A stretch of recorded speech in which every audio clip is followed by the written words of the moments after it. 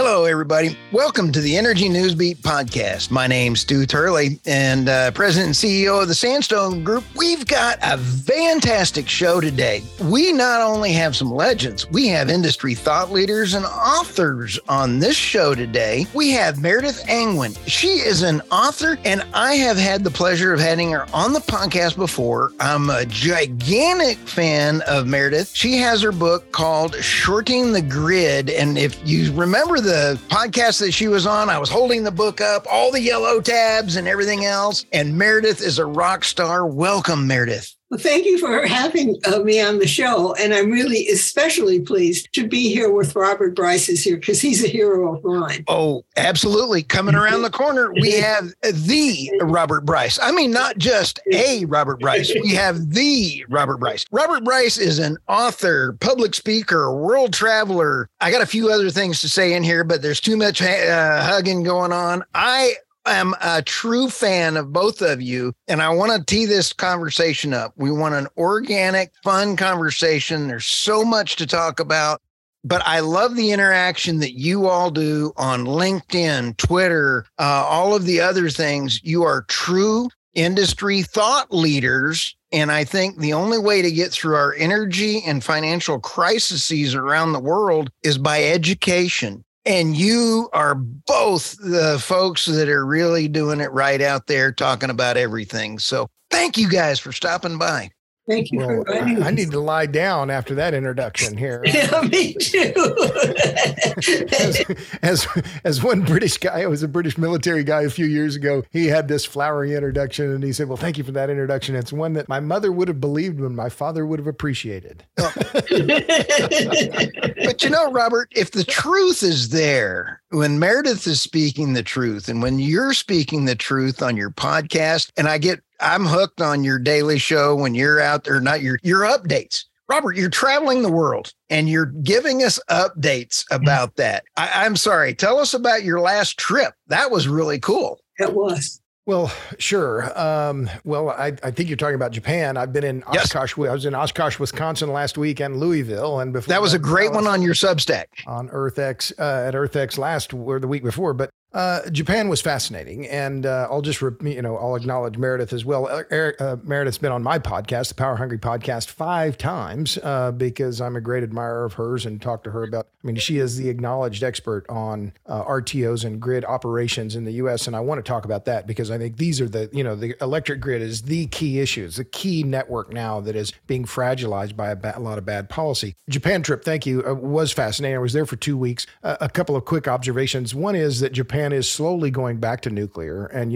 as Japan has a very complex history with nuclear energy, I'll put it that way. And about 9 weeks ago, in fact, 9 weeks ago today or yesterday, I was at Fukushima Daiichi at the power plant and saw the ruined reactors. And it really did affect me and acknowledged or made me understand what the devastation was for the nuclear plant. And that was important. But Robert, you said it affected you. Did you get radiated and that's why you're glowing? No. I think that it showed me that the radiation levels still are very, I'll say it, I think the Japanese way overreacted in terms of even today about managing the radiation levels at the plant. And they clearly overreacted in terms of the evacuation, which was the bigger problem than anything that was radiation related. But my point, two things. One is, the Japanese utilities, and there are only 9 or 10 of them, are going back to nuclear and investing for the future. And I think that's really remarkable. The close ties between the Japanese government and industry are well known, but they are going long nuclear. That is very clear. The other point is just, and I'll make this and then I'll stop, but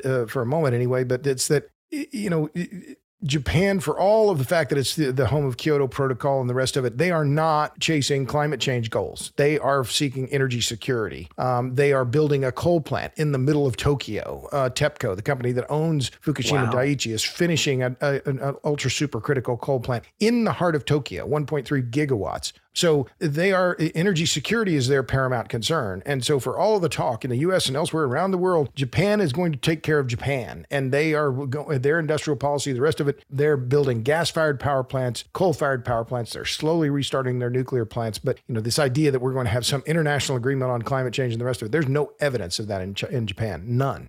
Wow. Now, they don't have natural gas, do they? They have to import. They're building LNG power plants. They're LNG import and LNG gas-fired power plants. They're importing it. Then they don't have their own. I think that's some of the imports come across the Arctic from Russia. Yeah.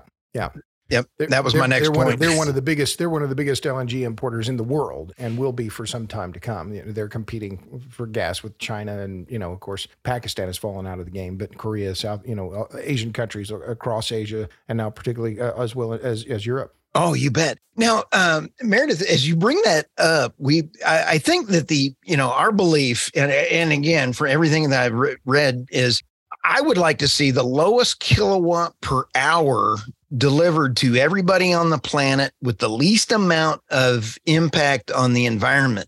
All right. So that means that you must let the markets decide. And that means you got to use nuclear, means you got to use natural gas. You got to use oil and gas to get the net transition done. Carbon capture is going to be a lot of fun, but you're still going to need renewables in certain areas and things. If the market decides, energy policies are nuts right now. It seems like permitting is a real problem, and then policies. I want to lob this out to you two because Merideth, we were just chit-chatting beforehand, and energy policies are tough. Well, energy policy, in shorting the grid, I talk about I say that there are two grids. There's a physical grid, which is how the electricity gets to your house and somebody makes it and it gets to your house. And then there's the policy grid. And the policy grid can be described as many things, but one of the most important things is how the different kinds of plants get paid and how secure their payments are, because the security of their payments is what makes people continue to invest in them. I mean, if you heard that you could invest in something which would make $1,000 profit for you 1 hour a year, and the rest of the time it wouldn't make any profit, you probably wouldn't do it. You'd probably prefer to invest in something that makes a small profit every hour, and even if they added up to the same amount, if you looked at the 1 hour a year, you'd think, what if it doesn't happen this year? So basically the subsidies for renewables have really distorted what's going on in the market. And I didn't want to admit that, because one of the things that was, when I began writing the book, the thing that was really front and center for me was how the auctions were distorting the market. And then I thought, how the auctions, the price of the next kilowatt hour. Well, what about having to build the plant? If it's an expensive plant, but the next kilowatt hour is cheap, then it only gets paid for that kilowatt hour. And so it never gets to, there was something called the search for the missing money among the plants, because there was no way to recoup the money for building the plant. Well, at any rate, as I began writing it, I thought, if you don't mention the effect of renewables on the grid, you won't be telling the truth. So I did it. But I just kind of pulled myself into the very difficult effects that the renewables have on the grid. The fact that they're subsidized, the fact that they drive more reliable generators out of business, the fact that the only thing that can back them up really is natural gas, because steam plants can load follow. Coal and nuclear can load follow, but they can't come up to speed as quickly as the wind can die down. You see, that's a different thing than load follow. Yep. And so anyway, yes, the policy grid has been actually pretty much ruined our reliability. And the most important thing a grid can have is reliability. Because if it doesn't have that, everything else, inexpensive, whatever, it's not going to be helpful. It's not going to work. Oh, absolutely. And Robert, you talk a lot about permitting and everything else. You guys were just quoted in the Cowboy State Daily. I love the Cowboy State Daily. I read that every day. I want to give them a shout out. If nobody's following them, they need to. But Robert, what do you think about permitting? Should we change? Well, let me just follow a little bit on what Merideth is saying about the reliability issue, because a friend of mine put it this way. He said, if it's not reliable, if the electricity is not reliable, it's not affordable. And so what have we seen on the electric grids across the country in the last few years? Well, Generac sales are skyrocketing. Remember, Generac has been one of the best performing stocks. Now it's cooled off some, right? But there has been a boom in home generator sales. Well, why is that? It's because people are looking at the grid and saying, I don't want to be blacked out. And so who's buying the Generacs? Well, generally, on average, their own documents say their average customer has a household income of $140,000 a year. That's twice the national average. So that to me is a very clear point about, well, who gets hurt by blackouts? Who gets hurt the most by expensive electricity, by unreliable power? It's the poor. Right. So there is a class element to all of this that I think is absolutely essential to keep front and center, because what we are seeing is, particularly in California, which is the poster child for bad energy policy of all kinds, electric rates have risen faster in California than any other state in the United States. I wrote about this on my Substack, robertbryce.substack.com. Make sure and sign up. It was a great article, by the way. That California's electric rates have gone up faster than any other country, any other state in the United States since 2008, when Governor Schwarzenegger signed into law this mandate requiring a third, the state get a third of the utilities get a third of their electricity from renewables. And they've ratcheted it up since then. But this is all hammers the poor and the middle class, all of it. And that is not being discussed in the elite policy circles, the academics, the Princeton crowd, the Stanford crowd, the Cal Berkeley crowd. That's, their fancy models. Well, we can do all this. Well, yeah, you can, but at extraordinary cost to the consumer, because the electricity is less reliable, less affordable, and less resilient. I often say could is the equivalent of a 4-letter word, because basically could, people are saying, oh, we could do this. And the example I use to make it really simple is that I live near the Connecticut River, and I live on the Vermont side, and the other side is the New Hampshire side. And it's a good-sized river, and there are bridges across it. Sometimes as close together as 4 miles, and sometimes far apart as 13 miles. We could build a bridge every 2 miles. We know how to build bridges. We could do it. It would just be incredibly wasteful. But the thing is that somebody's going to say, if we want to save gas, we don't want to have all these people driving 8 miles to get to the bridge. So let's build a bridge every 2 miles. We could do it. I love it. Meredith, that's a great point. We could go all electric on the vehicles in the military, kind of like what was said this week with our. It was stunning. Oh, my goodness. Can you imagine a tank with a solar panel? The Abrams weighs 60 tons. How many solar panels would you need on that? That is funny. I'd never heard you use that bridge analogy, Meredith, about, well, we could build this many bridges across the river because then everybody would be able to cross the river more easily. But to drive this home, what the other part here, Stu, that I think is critical to understand is that we're in the grips of this renewable energy fetish. And I think that is the right word, that that building more wind and solar capacity, this is the fetish that is being promoted by the biggest NGOs in America, and I don't call them environmental groups because they're anti-environment, I think, in many cases. But this fetish is being driven by, and let's get back to the policy grid where Meredith has been and written so much, is being driven by this massive, a neutron bombs of cash that Congress is dropping on the wind and solar industry. We're talking about over $250 billion in tax credits that are available to the wind and solar crowd between now and 2030, and there is a land rush in rural America to try and build these projects because these companies, many of them, some of the biggest companies in America, including Mid-American Energy, part of Berkshire Hathaway, NextEra Energy, are in a mad rush to build all this stuff, because if they don't build it, they don't get paid. So the incentives, as Meredith has pointed out many times, the incentives are distorting our grid and making it less reliable, less affordable, less resilient. Oh, yeah. And Meredith and Robert, great points. I'm just so excited because I love talking energy and you guys. But when you were bringing up renewables, Meredith, in your book, you were talking about the factor of 20% to build out your grid, and you build out 20% for resilience of having a power plant down or an emergency. And then as soon as you add renewable, it's 200%. And so all of a sudden, when you're putting in 1 megawatt wind turbine, you get then you got to actually buy another 190 of them or 99 of them in order to get the same production capabilities. And then it's still wind. I've been doing You don't get the same production capabilities because the wind dies down. Exactly. I've been doing what it boils down to is, I look at it as that if you had a sort of a perfect system, you would have one turbine, you would have renewables that could carry the entire load when their load was high. Then you'd had another set of renewables, doubling them,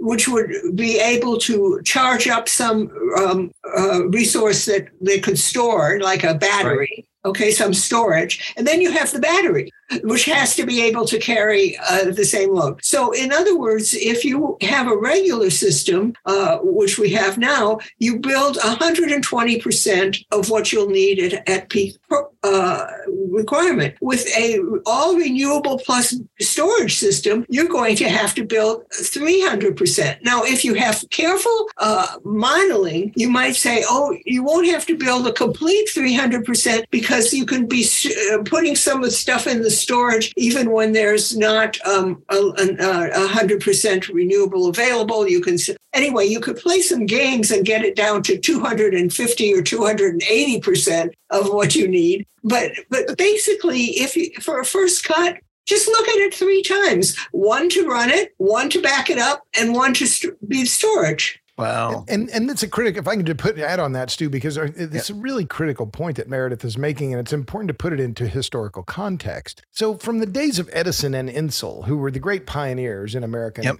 history of American electricity, along with Frank Sprague, who's my personal hero and one of the great underappreciated inventors in American history. You only made the grid as large as you absolutely had to, because if you overbuild it, you waste money, right? So always the effort was to right size the grid. You didn't want extra generation. And now this is part of the harebrainedness of this current regime that we're facing, as Merideth ably pointed out. We're going to, today we have about 1.2 terawatts of generation capacity. These schemes that are being promoted by, and I will name them, Jesse Jenkins at Princeton University, by Mark Jacobson at Stanford University, are talking about 2-3 terawatts of additional capacity, double or tripling the scale, the amount of stuff, the amount of steel we have to put in the ground in order to meet electric demand. It's insane from the get-go. And yet these are the people who have the ear of the policymakers in Washington, and they are being just flooded. The companies that want to build all this stuff are looking at just insane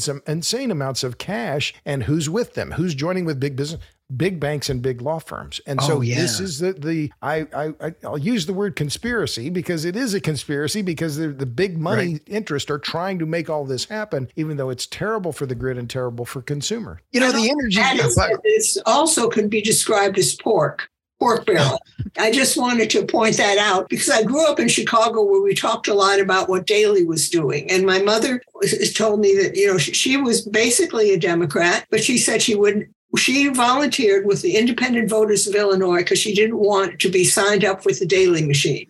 And what I'm trying to say is that I heard about pork barrel politics over the kitchen table when I was a little girl. And so every now and again, when somebody explains how much we're going to have to invest in tripling the grid, I think, I've seen this. I know about this. Okay, I'll be quiet for a while here. Oh, no, this is why you guys are here. I would hug both of you in a group therapy hug if we could.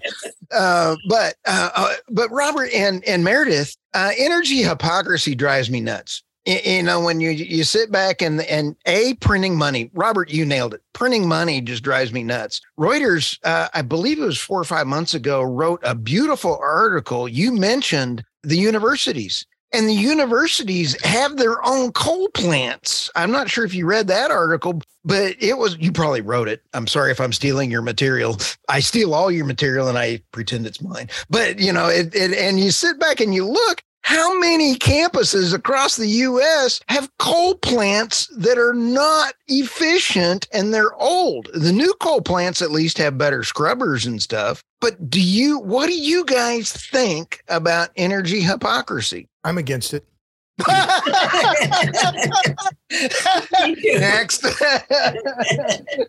We have a giant oil burning system on the Dartmouth campus, which is not far from us. And you can smell it sometimes. Because oil, I don't know, it doesn't, it's a pretty old system and it doesn't burn all that clean. Let me jump in for a second, Stu, since you brought up coal. And I think this is an important point. And it's something that, we think coal is dead. And, Michael Bloomberg gave $100 million to the Sierra Club a few years ago to fund their Beyond Coal campaign. And now that's become the Beyond Carbon campaign with $500 million.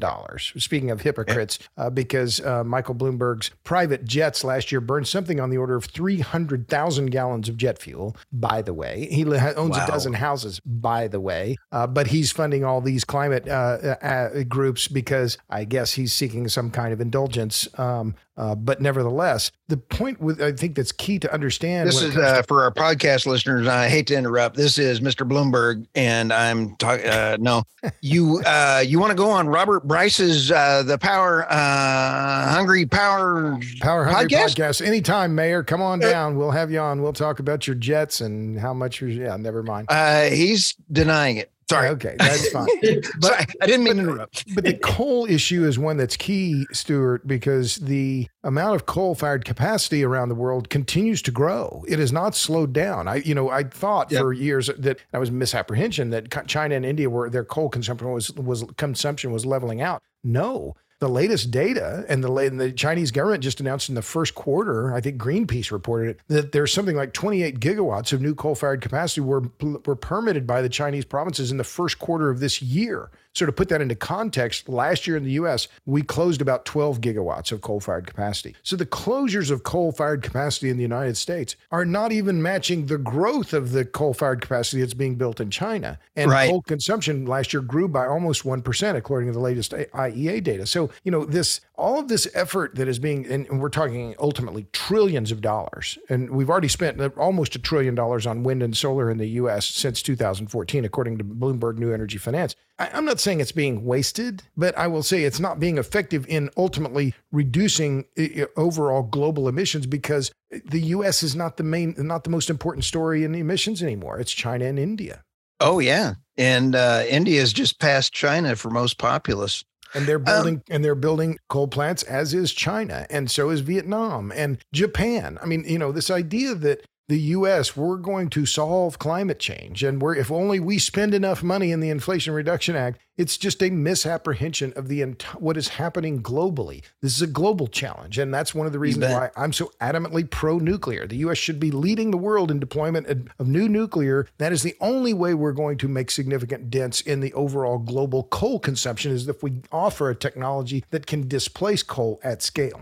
You bet. And Merideth, and I want to throw this out here because modular reactors, it seems to me that putting a modular reactor using the infrastructure that's already there makes a lot of sense. When you shut down a coal plant or you have a modular reactor, can you guys give me your thoughts on that? Because that makes sense to me. And I don't. It makes a lot of sense to me. And I have to admit that I have a friend, Rod Adams, who is joined Nucleation Capital to fund small reactor, innovative reactors. And another thing and then I have another friend who lives near us, Robert Hargraves, and he is a co-founder of a company to make modular reactors, which will be built in a shipyard and then delivered by ship and plugged into the land. So that the people who are buying the power, they don't have to deal with the running of the reactor or anything. They just plug in. And when it's time to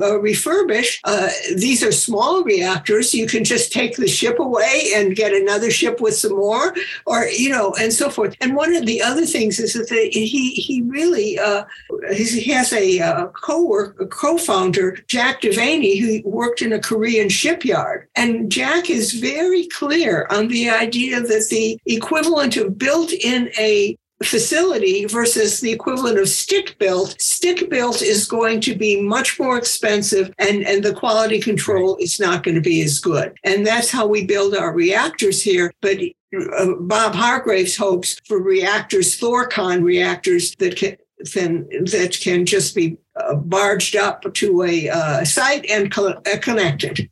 Wow. I was lucky enough to interview Thomas Jam from Copenhagen Atomics. He's the CEO there. And Copenhagen Atomics has the modular reactors that they are just started. And by next year, they should be able to roll out 365 modular reactors a year. Wow. Where they are the size of a semi truck, and they are going out. And I'm like, where do I sign up on that and get them some? That would, to me, you can't invest money in print money without inflation. Yeah. That to me seems like a good investment for printing money. I'm just kidding on that.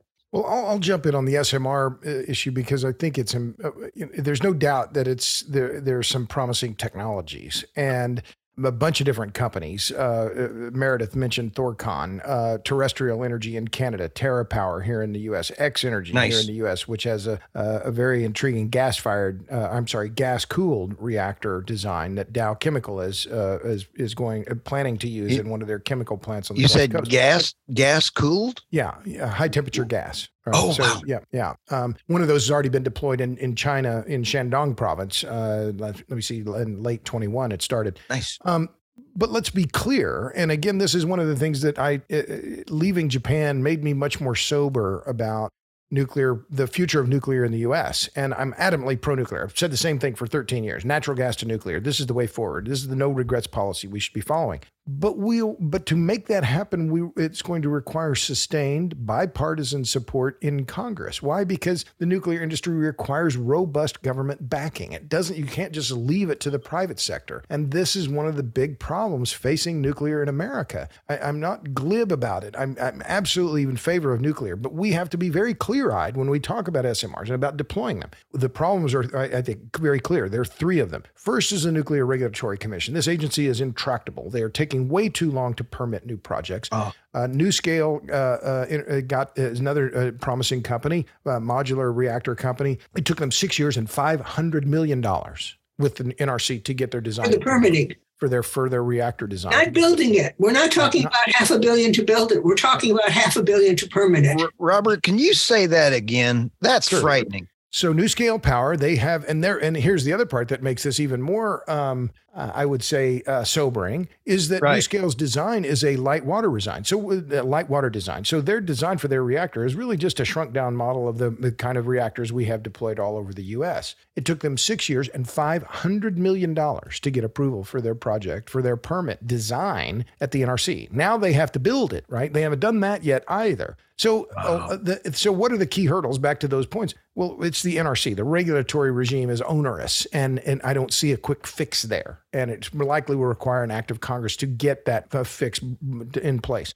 Second, the supply chain. Who's going to build it and where? And I agree with Merideth wholeheartedly. And I think the shipyard reactor designs are really promising because most of the world's population lives in coastal cities. So power ships are an incredibly important opportunity. And I've seen power ships myself in Lebanon. But then finally is the fuel issue. And this is the one that now, because of Russia's invasion of Ukraine, is much more difficult to solve. So yes, these SMRs, man, they're cool. I'd like you. Well, but many of them use HALEU, high assay, low enriched uranium. Who makes HALEU? The Russians. They're not our friends. They were never our friends. So where are we going to get the fuel? Who is going to do the enrichment? Where are we going to put the mines? How is this going to happen in the United States when we have a Congress that is generally objects to industrial policy of any kind? How is this going to happen? We have to be very clear-eyed about what this means and what the challenges are. Wow. Talk about second order effects of how you make that comment. You hit me in the back of the head with a shovel, Robert. I mean, there's a lot of things that people need to think about out there. And that permitting thing is terrible. That's awful. Well, yeah. It is really bad. It is really bad. And even when they try to make a ruling, for example, they made a ruling that NRC had to spend only 2 years setting up a permit. What NRC did, I think they did this with Oklo. They said, "Oh yes, we reviewed it. We take 2 years, but we're not saying yes and we're not saying no. We're just going to say it's incomplete and go back and do it again. So the 2 years is basically, we can do as many 2 years as we feel like. And it's unfortunate, but that is exactly how they are approaching everything. But even if Congress makes a rule, they know how to get around it. They spend all their time figuring out how to get around such rules. So Congress spends very little time trying to set them up. Right. Well, Robert, it reminds me of the old adage from lobbyists, right? Oh, that's not a 1 Lexus bill. That's a 2 Lexus bill, right? You know, we're going to make sure that to get this one passed, it's going to take a while. Well,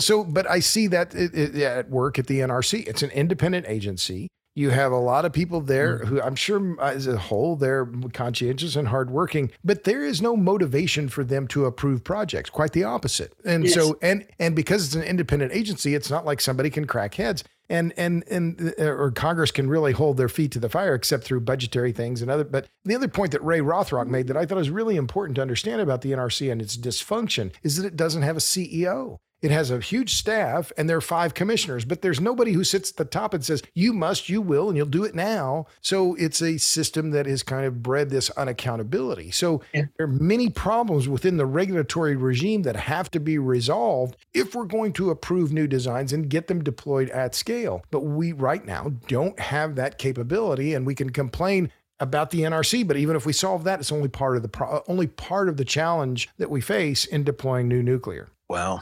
You know, as we sit back, guys, I really enjoy hanging with you. You guys are just rock stars. You guys are doing exactly what we need to do, is have an open dialogue with everybody. I don't care if you're wind, solar, nuclear. We need to have an open dialogue on how to better humanity as we go forward on these things. I'm going to just ask a thing. How did you and Merideth, Robert, meet? And she's been on your podcast 5 times. You're as much of a fan of Merideth as I am, and I'm a fan of you. But how did you meet Merideth?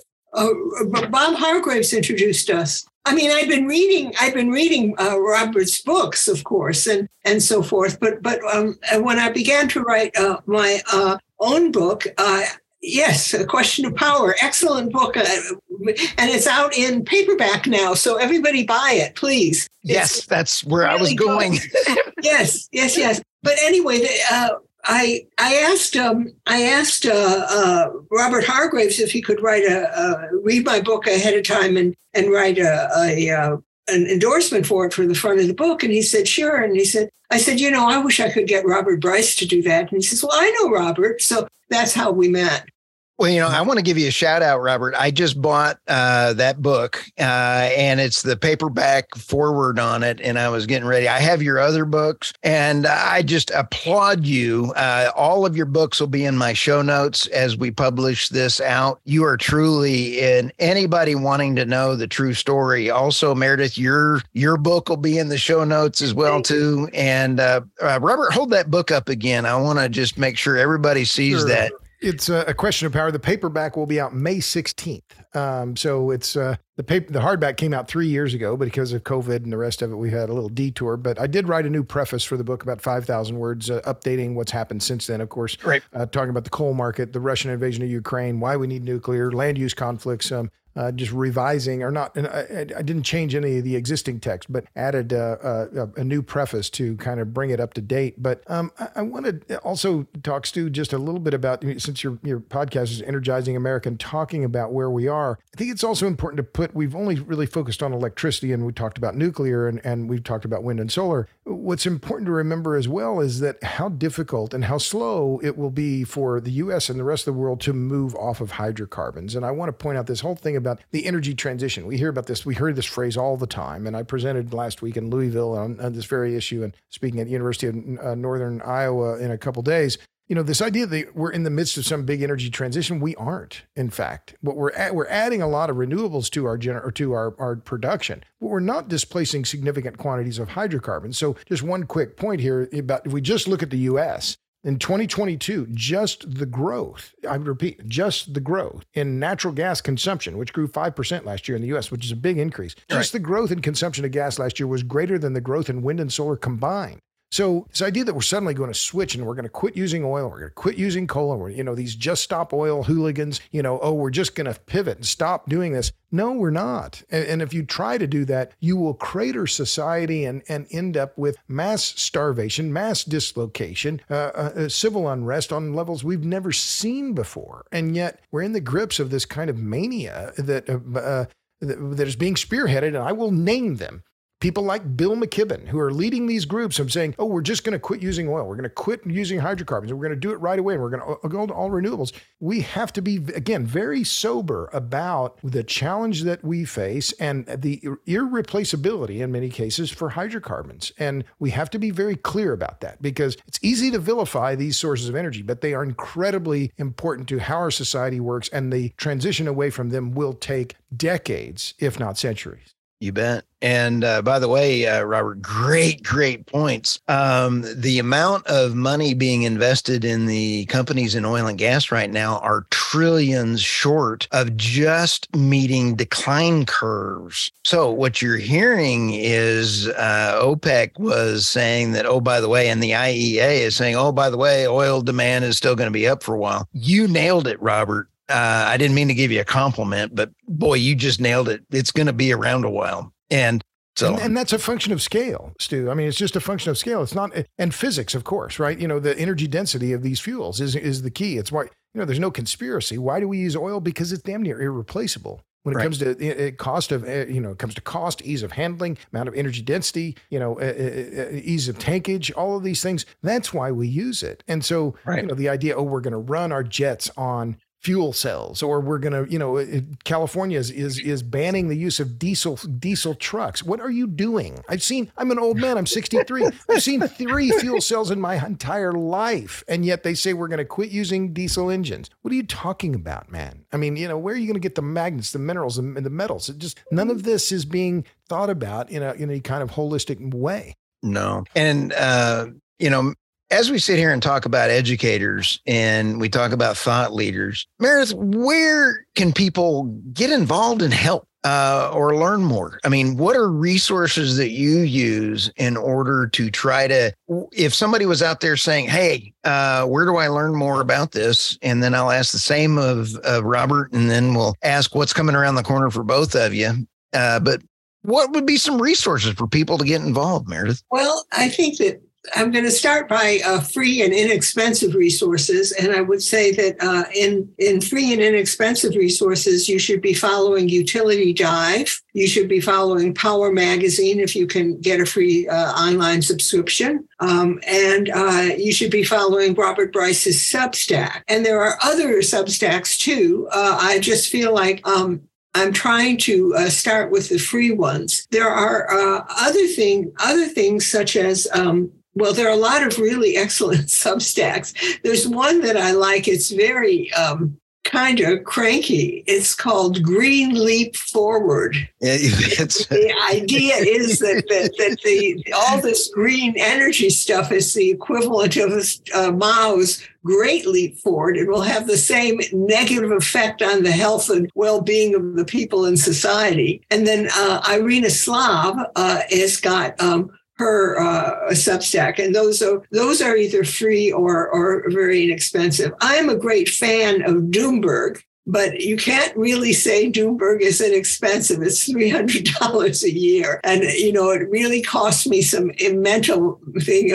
Do you really want to spend $300 a year on a green chicken? And the answer is yes. But and you might people they say, "What do you mean green chicken?" I'm going to say that Doomberg is actually a group of people, and they don't show their face on they're anonymous, and their spokes chicken is a green cartoon chicken, so that's kind of fun. But I think it's brilliant. You can go a long way if you're reading Robert Bryce, Irina Slav, Utility Dive, and then for your own personal thing, we all live somewhere. Okay, so wherever you live, try to follow your local distribution utility and your local RTO if you have an RTO. Or if you don't have an RTO, follow your local PUC. You want to know about what's happening. And I assure you, everything that happens is so long-winded and so complicated that it's not going to show up in your newspaper. They don't have the room. You have to look on the web for that kind of information.